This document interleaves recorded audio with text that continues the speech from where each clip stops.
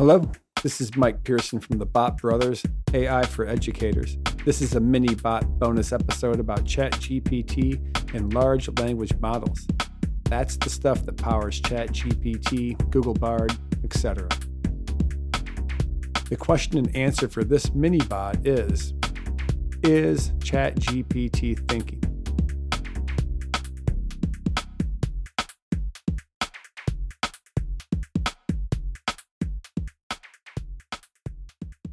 In order to answer this, I'm going to explain what a large language model is and why that information is important in answering whether or not ChatGPT is thinking or not. I'll try to do this based on my pretty good knowledge of the English language, as I've been an English teacher for 20 years, and then I will couple it with my hilariously low comp sci understanding of large language. First, ChatGPT is a large language model by OpenAI. OpenAI is the company that makes it. Here's how it was built. First, it was fed tons and tons and tons and tons of data. As my little girls say, infinity plus.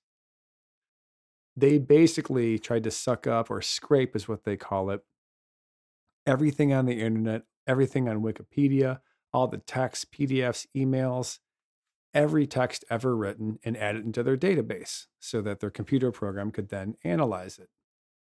And as it is analyzing it, it was applying probability methods. So let me explain. Let me kind of break it down and explain it. So this is a language model, and I'm thinking it's mostly educators, and I'm an English teacher, so I think like an English teacher. So if we think about just like letters, phrases, or a sentence, there's expectations of what's going to follow. So if I said, get out a piece of paper, and I'm going to ask you to spell a word, and I'm going to supply the letters, you're going to take educated guesses based on your content.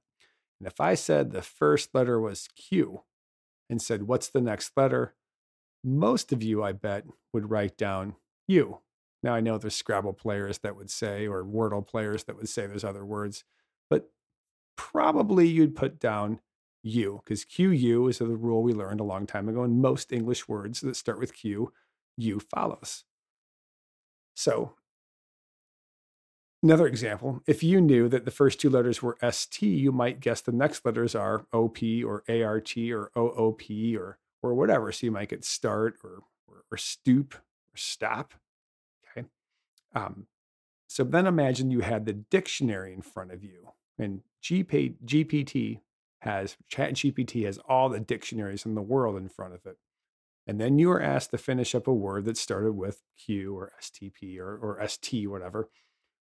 Because you have all that data, you would supply all of the words in the English language that start with Q. So there's a whole bunch, right? But then maybe you're given more context. Let's say the context was royalty. And I'm going to give you one letter, and I want you to guess what the word is. The first letter is Q. I bet that you pretty quickly say queen, right? So the data set is smaller because I'm going to say, I want you to think of a word that starts with Q, and it goes in the category of royalty. Oh, queen. Maybe there's another one. I couldn't think of it though. So what just happened here is that I gave you more context. It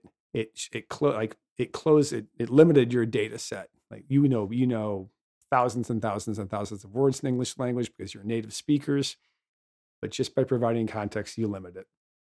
So the more that you limit, the more your output is better.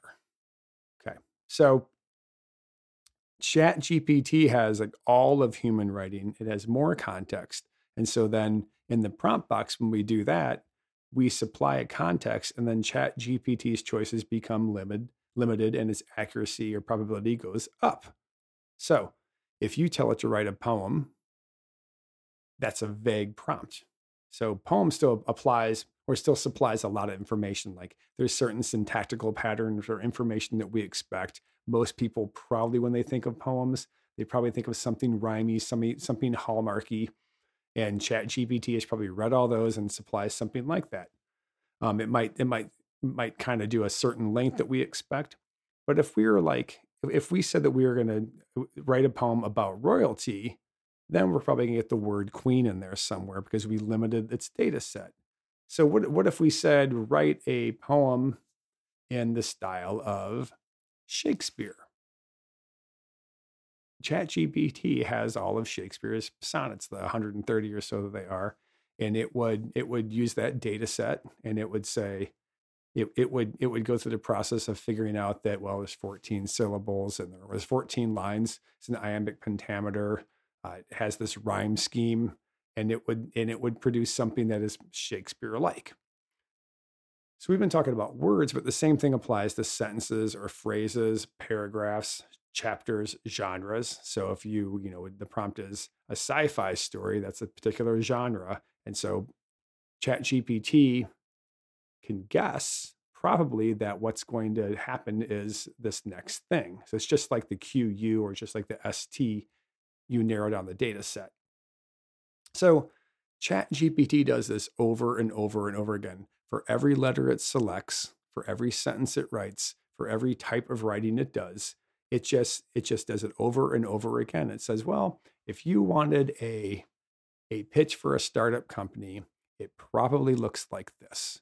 And then if you gave it content, it's gonna write something that probably resembles these other ones it's seen. And the language probably does this, and it probably does this. And pretty soon, when you think about it, what you have is like a machine that goes probably until it is finished. And when it is done, if the user defined the prompt fairly well, the AI program will write something that resembles what you're looking for. It's like Google autocomplete, totally amped up, or as I like to call it, ChatGPT. Large language models are probably machines. So let's come back. The original question was, is ChatGPT thinking? Well, probably not.